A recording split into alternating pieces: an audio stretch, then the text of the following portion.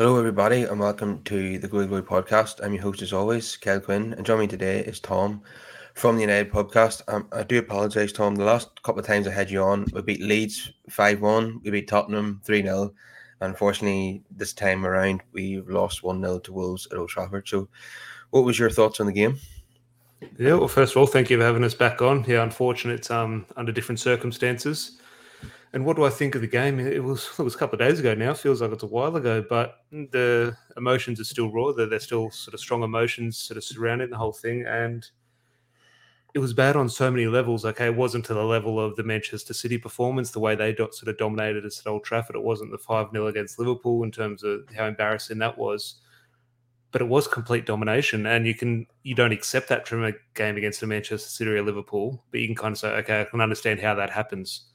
To get completely dominated by Wolves, and yes, okay, Bruno Fernandes scores that goal, it's a different game, we win 1-0, and we're saying, it doesn't matter how you play as long as you get the points. But at the end of the day, the performance was worrying, and Wolves just looked a class above us, which at the end of the day they were.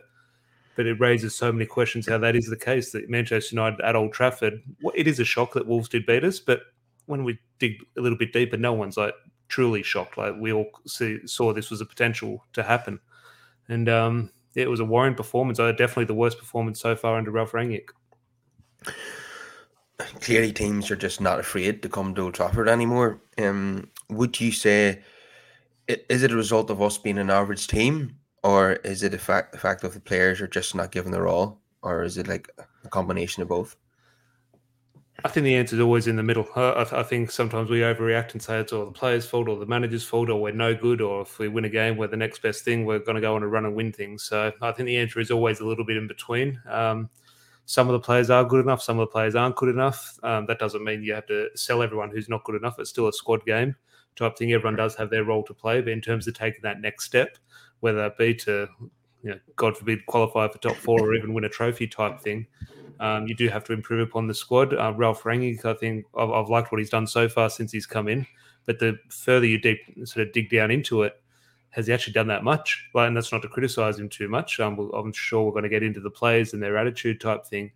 But besides that first half hour against Crystal Palace, not much has changed. So I think Ralph Rangnick, I'm definitely not going to criticise him, but you definitely sort of do have to sort of raise a few questions that are directed towards the manager. So it's across the board, in my opinion, where the blame does lie.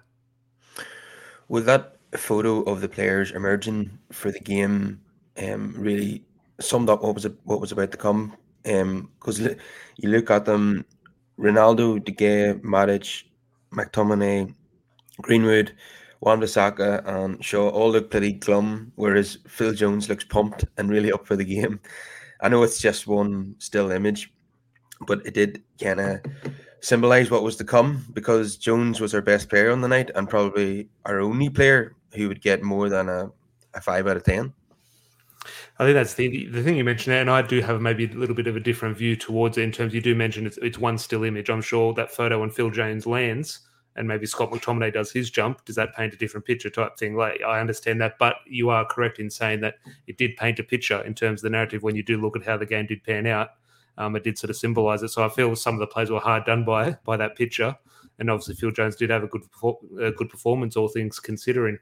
But it does raise questions regarding some of the mentality of some of the players, because the players have shown that they can turn on and deliver a performance, but they have also shown 2 days later they can do this type of performance. And it's when you're producing this type of performance, it's worrying, because the subpar performance isn't a shock. If Manchester City were to, first of all, they wouldn't throw in that type of performance. But if they did, it would be out of the blue. It would be, what has happened here? This is a real shock. With Man United, we're sort of, I saw that coming type thing. I'm not really shocked.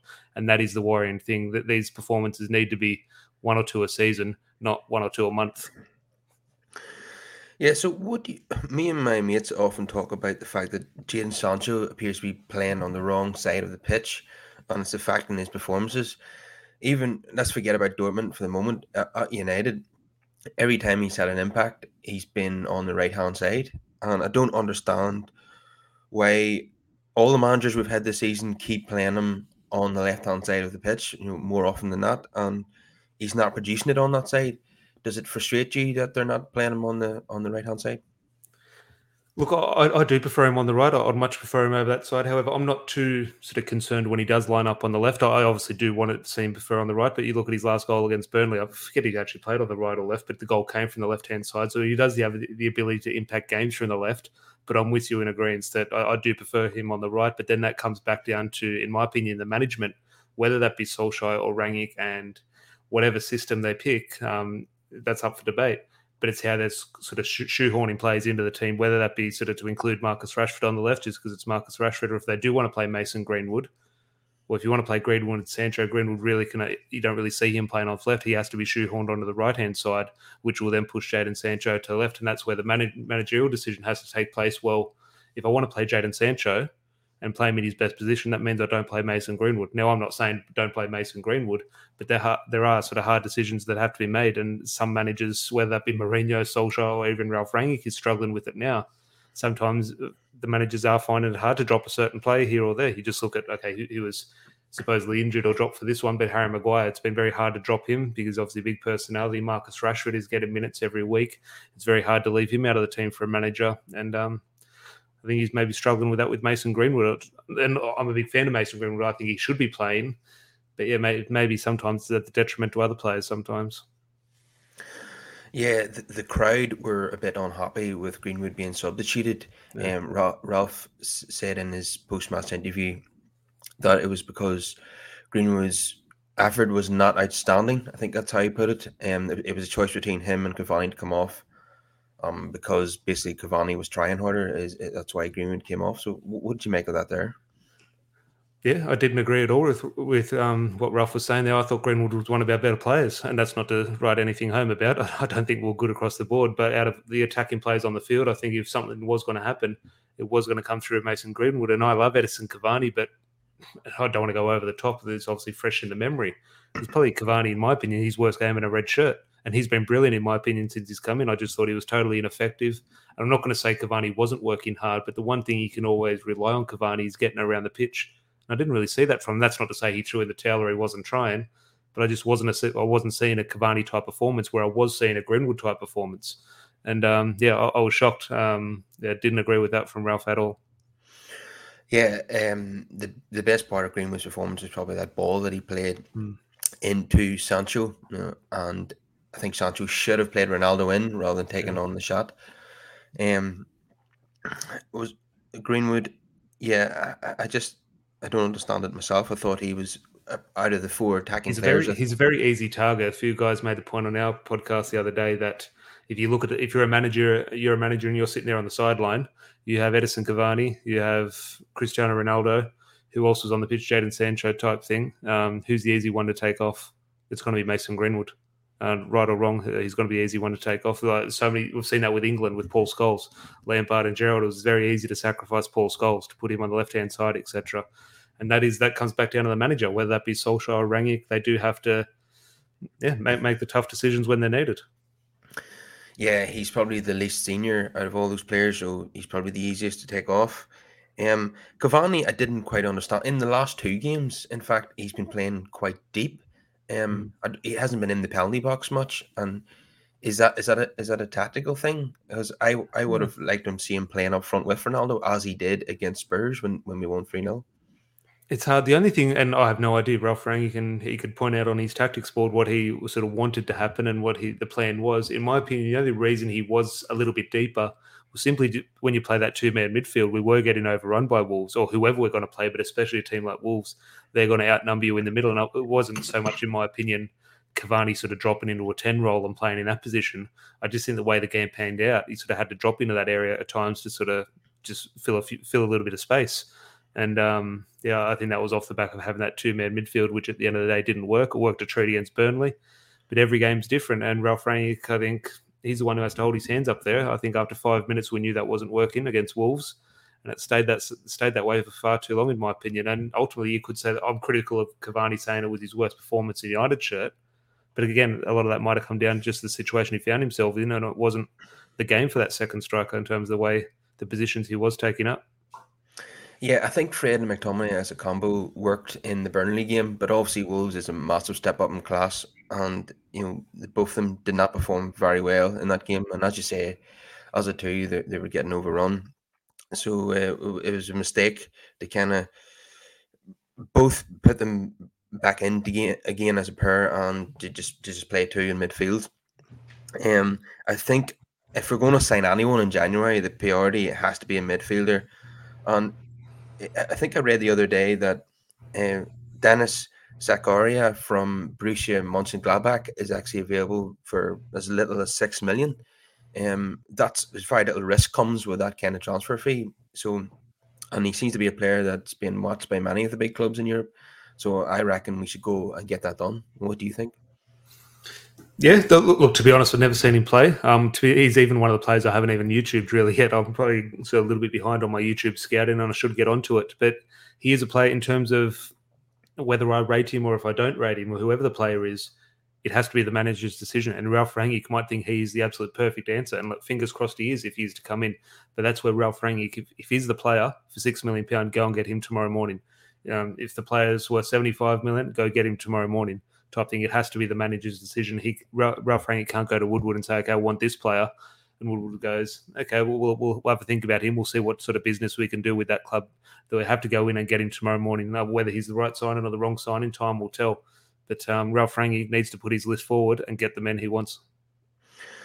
So, what did you make of the fullbacks in this game? I was very surprised that Shaw and Wan-Bissaka started 2 games in a row because I very much thought that Telles and Dalot were Rangnick's first choice.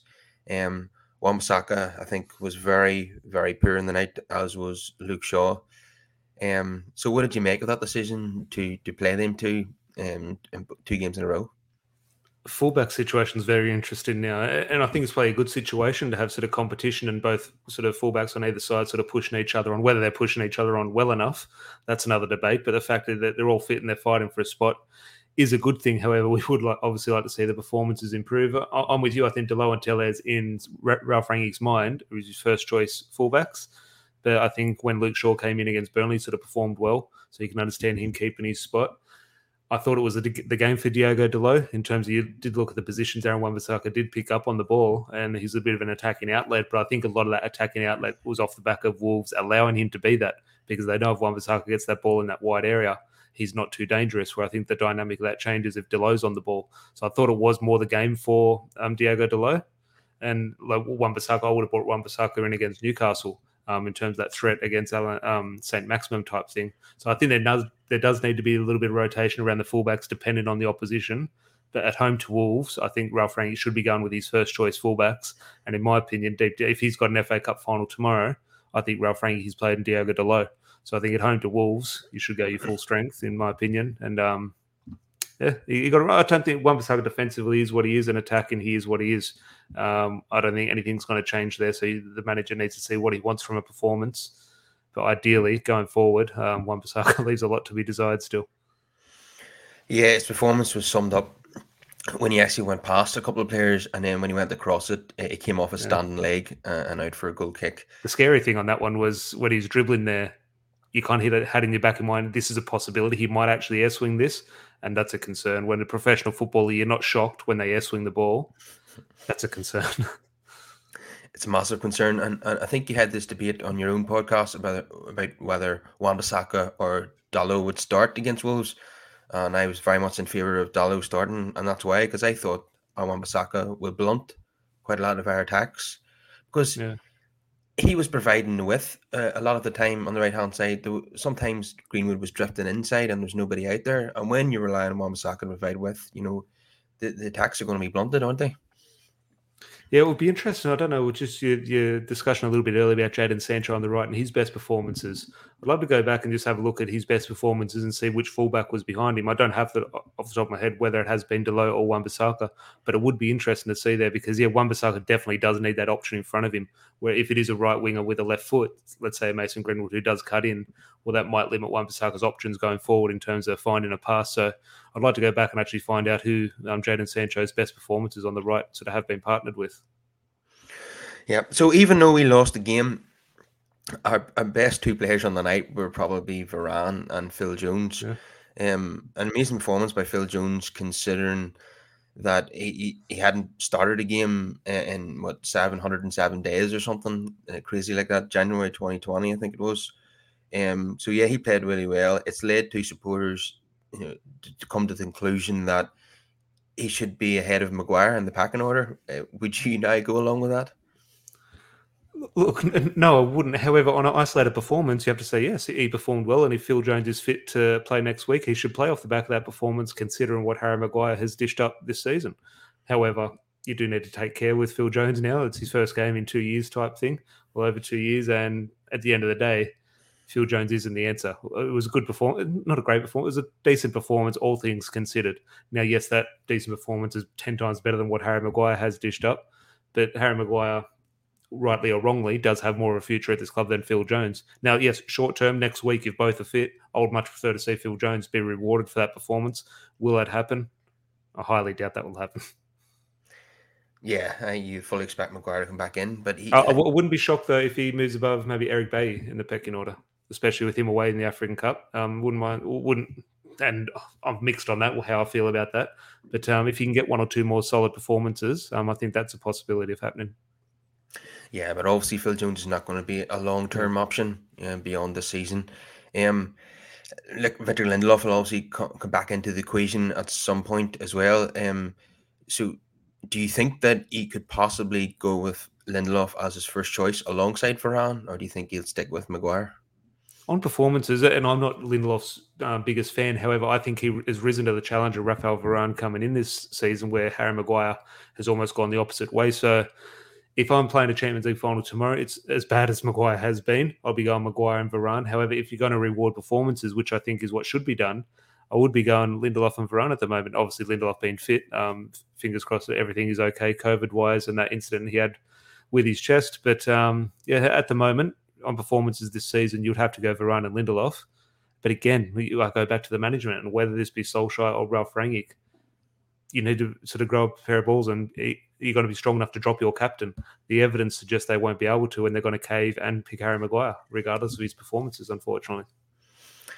Yeah, that is unfortunate, and I hope that it's maybe at the end of the season they rethink who the club captain is, because I don't think Maguire is a suitable captain. He's not even playing well enough. Who would you think is captain, though? Because we seem to have this debate every second week, and we say, okay, get rid of Maguire. Then we think, okay, Ronaldo, well, he's going to be gone in a year's time. Do you give it to De Gea? Are you comfortable with giving it to a goalkeeper?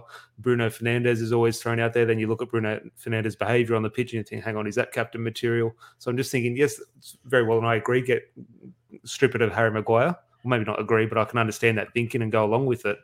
But then there's no perfect answer, and I wouldn't just be stripping a captain just to give it to someone else who doesn't actually suit the role. So it's a hard choice. But if it was to strip Harry Maguire, who would you be going for captain? Yeah, it's an interesting choice. I would have to probably go with either, if it's not going to be Ronaldo, who Ranić did select the other night, by the way. Who's obviously not going to be at the club probably beyond the next 2 years. Probably between De Gea and Bruno Fernandes, to be honest. I wouldn't mind either of those being captain. Bruno Fernandes, one thing that I don't like about his game is the constant yapping in the referee's ear all the time. I understand. Players are going to do it sometimes. We've seen Roy Keane do it quite a lot, but he does it like he must be like 10 times a game. He's at it.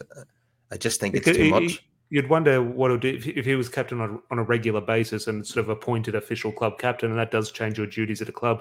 It would be interesting to see if that does change his behaviour, because we did see that a little bit of a change when Wayne Rooney took the official role. Sort of Wayne Rooney sort of took a more mellowed approach towards referees. I'm not saying that would happen with Bruno Fernandes, but it would be interesting if someone did have a word to him and say, okay, you're club captain now, that comes with certain responsibilities. But then again, does that take away from Bruno's performance? If you're saying don't do this, he might need that to sort of stay motivated and in the game mentally. It's a weird one. Yeah, with regards to, I'm not a huge fan of keepers being captain. Obviously, Dino Zoff was a captain in the past, and Peter Schmeichel, I think, was our vice captain. I think he captained us in the 1999 final due to Roy Keane's suspension. We've seen Iker Casillas be the Real Madrid captain, but I don't think De Gea is that type of character. He's not a vocal character, really. I think De Gea would be getting it off the back of performances, and that's fine. but it's not. He's not someone that screams captain. He might scream captain. He's our best player. It's hard to say about a goalkeeper, but Peter Schmeichel, you can say, okay, there's leadership there. And that's not to criticise David De Gea in terms of saying, he has no leadership, but it's just something not about his game. He's got different attributes to his game. So De Gea, I can understand that thinking, and I wouldn't cry over that decision. Yeah, again, it's not the ideal candidate. I wouldn't be stripping Harry Maguire to give the captaincy to David De Gea because I don't see that as an ideal solution. Yeah, so during this conversation, I think I've just decided that the best choice would be Bruno Fernandes. Yeah. Okay, I want to come on to Luke Shaw's interview now, which definitely raised a few eyebrows. He seemed to indicate that there was a lack of motivation, that there was a lack of intensity, and he seemed to be quite critical of himself and his teammates. So what did you make of that there? Concerning. Yeah, very concerning. Sometimes these quotes can be taken a little bit out of context, and so you read them written down rather than you see the sort of video interview. But when you do watch the interview, there was a body language, and that seems to be the term. You can't do a sentence around Man United at the moment without talking about body language. Ever since Ralf Rangnick has sort of mentioned it, it's something that's sort of ingrained in our brains, and we're looking out for it. But the way Luke Shaw did answer that question, it was concerning. And the way the media will run with this now, they'll take that quote and they'll just point straight to Ronaldo. Well, this is because the arrival of Cristiano Ronaldo that's sort of broken the dressing room. I couldn't disagree more with that. I don't go along with that train of thought. A lot of people do, though, and everyone's valid, sort of entitled to that opinion and that train of thought. But I just think it's hard in terms of there's this report that's come out off the back of this. I think it was from the Mirror sort of thing, talking about there's 11 unhappy players in the change room. I think, well, yes, but that's normal. I assume in the treble winning team, I assume we had 10 or 12 unhappy players who weren't playing. That's going to happen. Even in successful teams, you're going to have unhappy players. The important thing of a manager is to get performances and get motivation out of those unhappy players. Okay, if they think their future's away from United next season, we'll get a tune out of them for the next 6 months type thing. But at the moment, the players who are on the outer are the ones who you might think are the ones maybe potentially leaking stuff like this to the press. And again, it's a concern. Yeah, and there was more leaks coming from the Daily Mirror last night. Perhaps not the greatest source in the world, but Darren Lewis is a journalist I respect. And what was interesting was the only 4 players who are specifically named in yet another dressing room leak are Van der Beek, Bailly, Lingard, and Henderson. The exact same 4 that have been complaining publicly and privately all year, direct to the press and their agents. So would you be surprised that it is indeed players who are not playing, who are potentially leaking stuff to the press? No, that would be the players. And I think, again, I'll go back to a successful dressing room. Players who won out when the team's winning, they'll be the ones who are leaking stuff. Now, those leaks obviously aren't as sort of public as when Man United do it. When Man United have a story, it is big news. But it happens around the grounds, and it will always be players who are sort of angling for a move away from the club and who aren't happy if they're sitting there and actually don't like the manager because the manager's not picking them, which will happen. I'm sure players who are in the Man United change room who didn't have too much time for Fergie because Fergie wasn't picking them type thing. That happens in professional sport. And yeah, they'll lash out and they'll think of a way they can get under the skin of the manager. And I'm not saying they're sort of doing it to sort of sabotage the club type thing or they want United to lose type thing. I'm definitely not accusing them of that. But there is a part of it they just want to they lash out in frustration. They are looking for an angle to maybe sort of strengthen their cause to leave the club because you do mention those names, Bailly, Henderson, Lingard and Donny van der Beek. They are all players you could very much see. I don't think it'll happen, but in individual cases, you could see them leaving next week. Yeah, I think there is going to be a few people leaving in January, and hopefully that will free up space in the wage bill, to bring 1 or 2 people in because we really need to strengthen, specifically in midfield because I think we're quite weak there. At centre back, obviously we've got Varane back now, which makes us feel a wee bit more secure.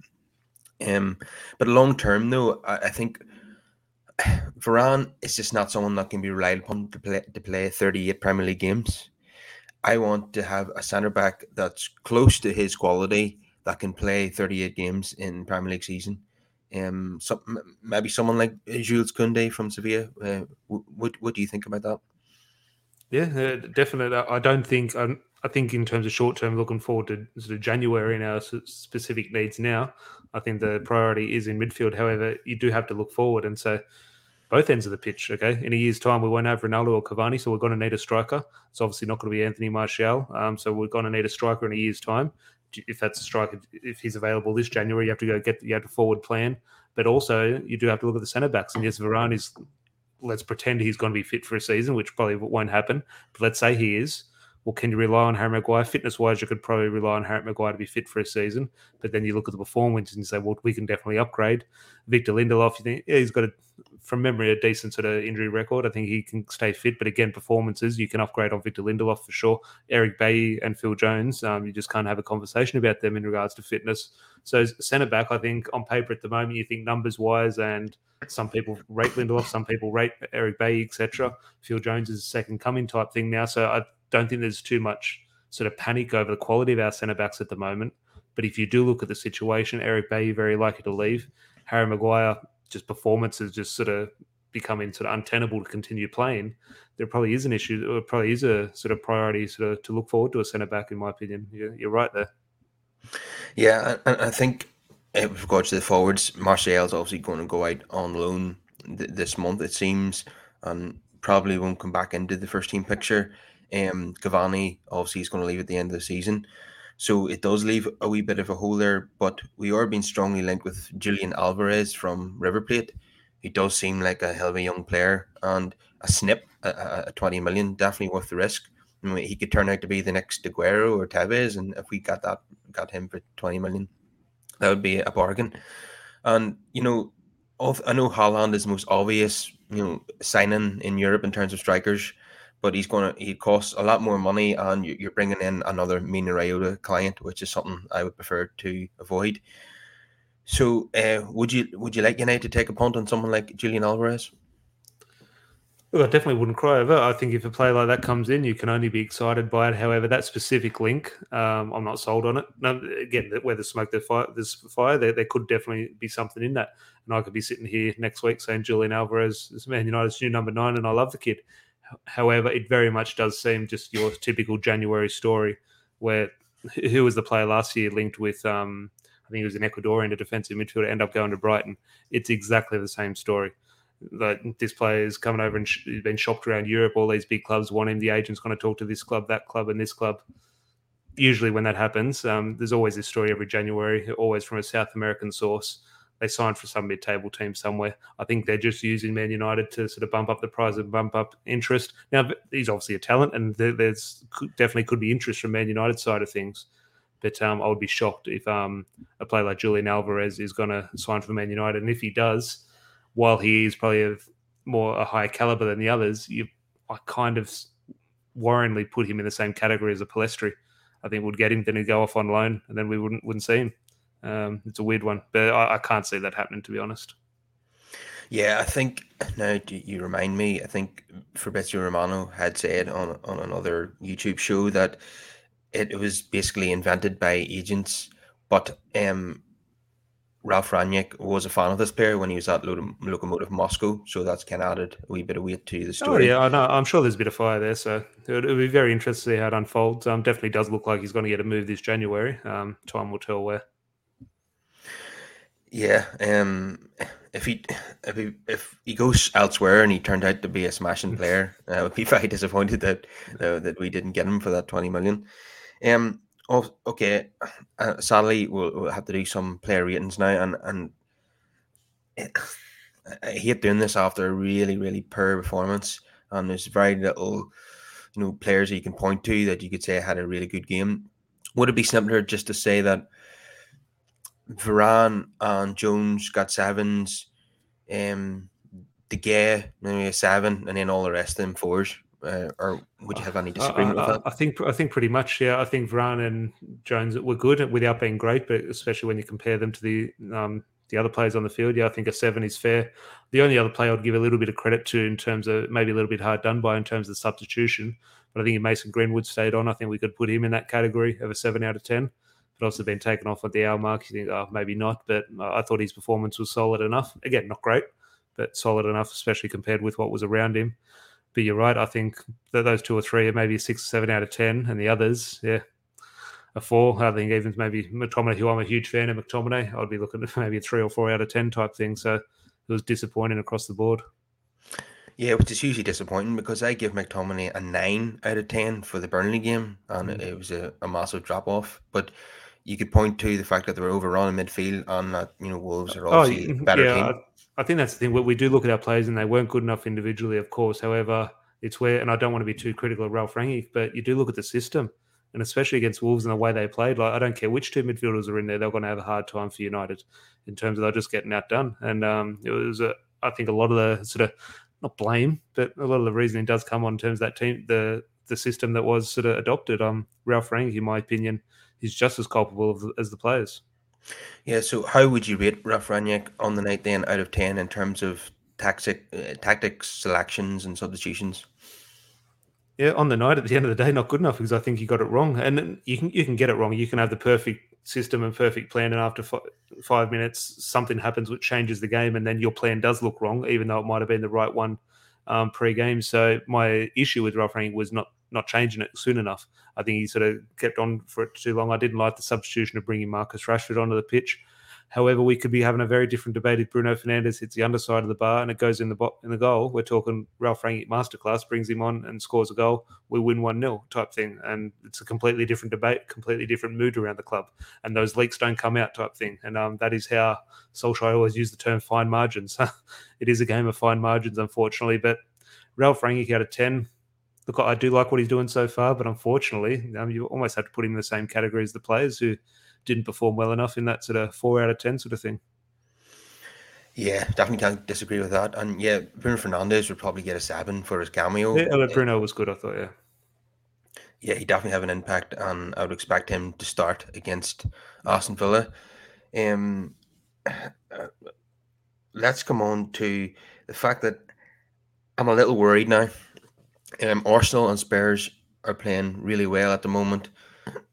We're certainly uh, not favourites to make the top four as things stand. And the way we're playing, the results we're getting, is extremely worrying. If we were knocked out of the FA Cup, then the season starts to become almost a write-off because we're not expecting anything to happen in the Champions League. The way we're playing, with Atletico will put us out.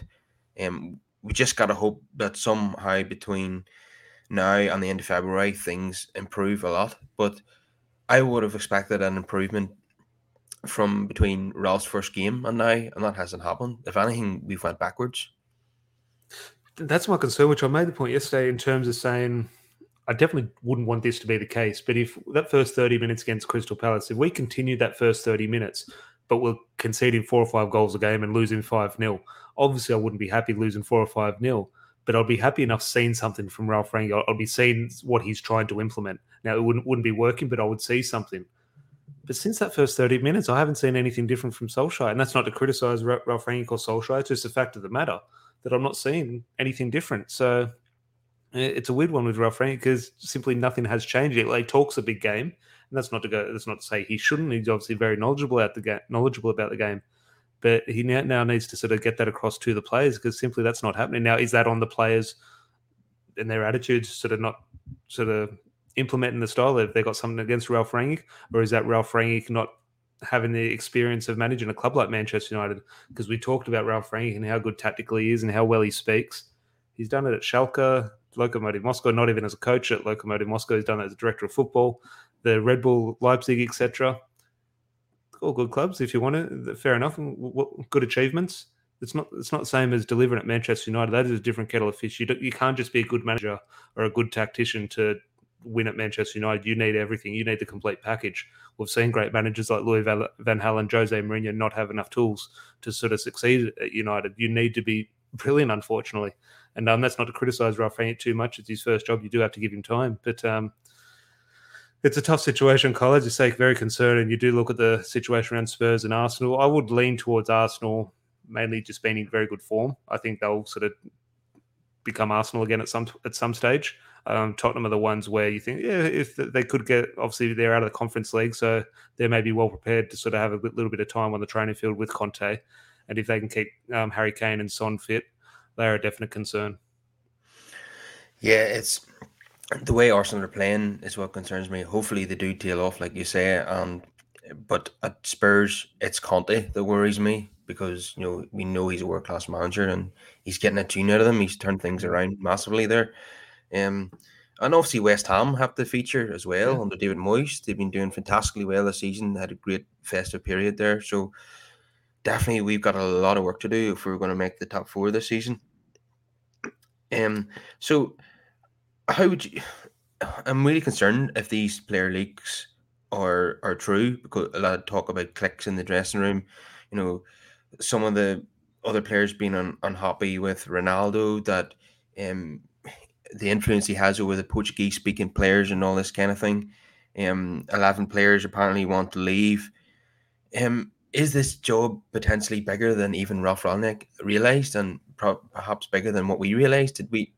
Maybe some of us were guilty of thinking that Solskjaer and his coaches leave, Rangnick comes in with his coaches, and things will turn around after a few weeks. Even another part of the leaks that came out was that they're not happy with Ralph's his tactics, and they don't think his coaches that he's appointed are good enough. If this is true, that is really worrying, and it comes across that the players are extremely arrogant as well, because they can't just keep blaming coaches for their really poor performances and lack of results at this club. And if people are unhappy with Ronaldo, well, then that's a complete joke, because Ronaldo, Phil Jones, and De Gea are the only ones in that squad that know what it's like to win a Premier League title. The rest of them haven't. They're not winners. So if anything, they should be taking a leaf out of Ronaldo's book and taking advice from him, not complaining about him, because he's a winner, and that's what we need in our squad. Yeah, I completely agree. In terms of people talking about where's the break sort of appear in the dressing room, and a lot of people are pointing to the signing of Ronaldo. But I'll make the point and I'll stand by it. I think if someone's not happy with what Ronaldo's doing in the dressing room or the standards that he's setting, well, they're the ones with the problem, not Ronaldo. Ronaldo is setting the standards. He has proved why. And if someone's not happy with that, they're the ones who aren't cut out for Manchester United, because Ronaldo has proved that he is cut out for Manchester United. And those players I'm happy to show the door to first thing Monday morning type thing. But it is very concerning, because look, change rooms will have these cliques and these little groups, and obviously the nature of a modern day sort of professional football team. Now there are going to be different languages which you'll obviously navigate to certain groups type thing. That is only natural. But when that starts to impact performance and sort of motivation levels or sort of desire to work with each other, that's when it becomes a concern. And I'm definitely not saying that's a concern. No one said that was an issue when we were celebrating a goal with Scott McTominay and everyone was jumping, celebrating. It wasn't an issue then. Suddenly it's an issue when we lose. So it is. I'm not completely sold on the story. However, like I said, with some of the transfer stories, where there's smoke, there's fire. I'm sure there are sort of unhappy players, but the unhappy players are in successful teams. Look at Ferran Torres, wasn't happy at Manchester City, left. That's going to happen, type thing. But it's now on the manager to deal those and plug those leaks as best as he can. But with what we've seen at Manchester United, whether that be Louis van Gaal, whether it be Jose Mourinho, Solskjaer, who had great man management and control of the group, it's very hard to stop these leaks at United for some reason, and that is a concern. That goes above any manager. You talk about, is it a bigger job than sort of anyone expected? I think definitely. No doubt it's a bigger job than we all know about.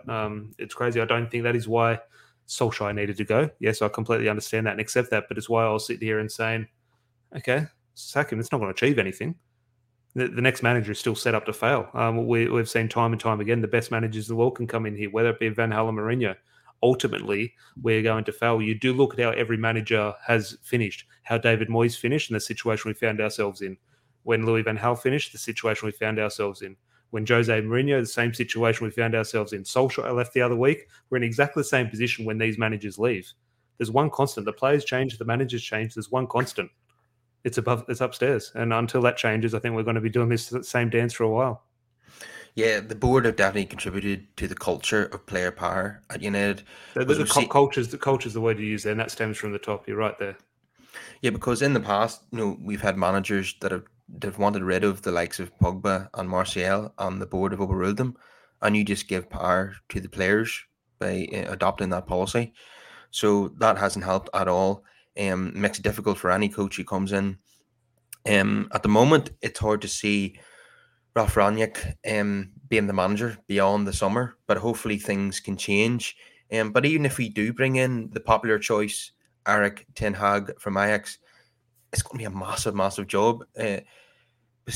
if all these things are true about clicks in the dressing room and unhappy players and 11 players wanting to leave and a real lack of winners in the squad, Erik ten Hag is just he's not going to have the resources that he has at his disposal at Ajax.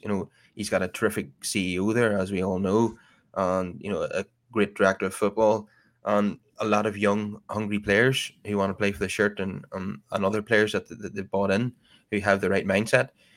At Man United, he's going to struggle as things stand, and like you've said, it doesn't matter who they bring in as manager. We could bring in Klopp or Guardiola, and they wouldn't turn it around either. So it's quite depressing, isn't it? Yeah, no, I think you're right. In terms of football, you do look at the football manager himself, and from what we've seen from the Ajax manager, you think brilliant. Bring him in; he would be ideal for this club. But like I said, we don't just need a football manager. We need, and obviously not harping back to the history, but you need a Sir Alex Ferguson. You need someone who is powerful and can go in there and get things done across the board. And that's simply not possible for a manager these days. Obviously, the role has changed. But we are no longer just a well-run football club where a manager can come in and just focus on the football department. There are so many issues with the club that sort of causes these breaks. And yeah, Ten Hag might be fantastic. But the moment we lose a game, you can understand not understand, but you can see the narrative being spun, or why we're getting a manager who hasn't done it at the top level type thing. He's hiding for nothing. I think he's ultimately set up to fail under this board, unfortunately. And look, that's not to say don't get excited when this player comes in or when this manager comes in. We're fans. We're going to get excited and we're going to hope something's going to turn around and click and we're going to sort of go on to succeed. But unfortunately, in the last decade, the evidence that we have says that's not going to happen. And that's depressing. I hate talking about it, but when you do look at the facts, unfortunately, that does point towards that. Yeah, so obviously Ralph is staying on as a consultant beyond the season, which hopefully effectively makes him a technical director. And I hope that Richard Arnold and co listen to him when he says this player needs to go, and then we need to bring in this player, because that's the only way the culture of the club's going to change. We have to let football people make football decisions and not have the board clinging on to players because of their commercial value and all this sort of nonsense. And that's exactly why we have the problems that we're having right now. I'll throw the question to you though, which I raised yesterday in terms of, we've all said this. Okay, we're so excited when they announced Ralph Rangnick and said an interim role, and then he'll go upstairs into a consultancy role. We're so excited. I think yes, that's exactly what we need. We've always wanted sort of a technical director, someone not affiliated with the club who can come in with a clean set of eyes, tactics, and sort of put his own stamp. He's got a track record of doing this at other clubs. Fantastic appointment. They interviewed Ralph Rangnick in his first press conference about it, and even he was, look, to be honest, I don't know what's happened with the consultancy role, to be honest. So even he wasn't sold on it. And I'm just thinking the club is very aware of their PR. And I'll throw the question to you. Do you think it's just very smart PR by the club? Let's just say he's going to be a consultant role. We'll keep him on. We'll keep in touch when he's upstairs, but it'll just be a case of, okay, Ralph, can you give your input? Okay, thanks for your input. And they'll still continue on with their own way. I have a concern that he won't have an influence. Now, fingers crossed he does, but I have a concern that he just simply won't if he goes upstairs. I think it'll still be the same people making the same decisions, sadly. Yeah, I wouldn't be surprised if that's the case. And if it is, we're going to continue to see the same problems year in, year out, and nothing's going to change. I think once we see the type of players that are being brought in, like if, for example, we're bringing in players from the Bundesliga that are completely unknown, then we know that he has an influence. If we're just going after Galacticos, then we know that they're not listening to him at all, probably. So time will tell. Yeah, no, definitely. It's, as you say, that's a frustrating thing as a fan. We want these answers tomorrow so we can see sort of been put into action. Unfortunately, we won't have the answers for 6 months, a year, 2 years down the track, unfortunately. Okay, it's been an absolute pleasure to have you on again. Hopefully the next time you're on, things are looking a bit rosier. Yeah, get us on when we pencil in when we beat Atletico Madrid. That'll be a good one to come on. Yeah, well, I'll keep that in mind. Okay, everyone could give us a wee like on the video, subscribe to the channel, and leave us a wee comment down below. And I'll see you next time then, Tom. Hopefully after Cheers, we let go. Always, mate. Have a good one. Yeah, see you later. See you, mate.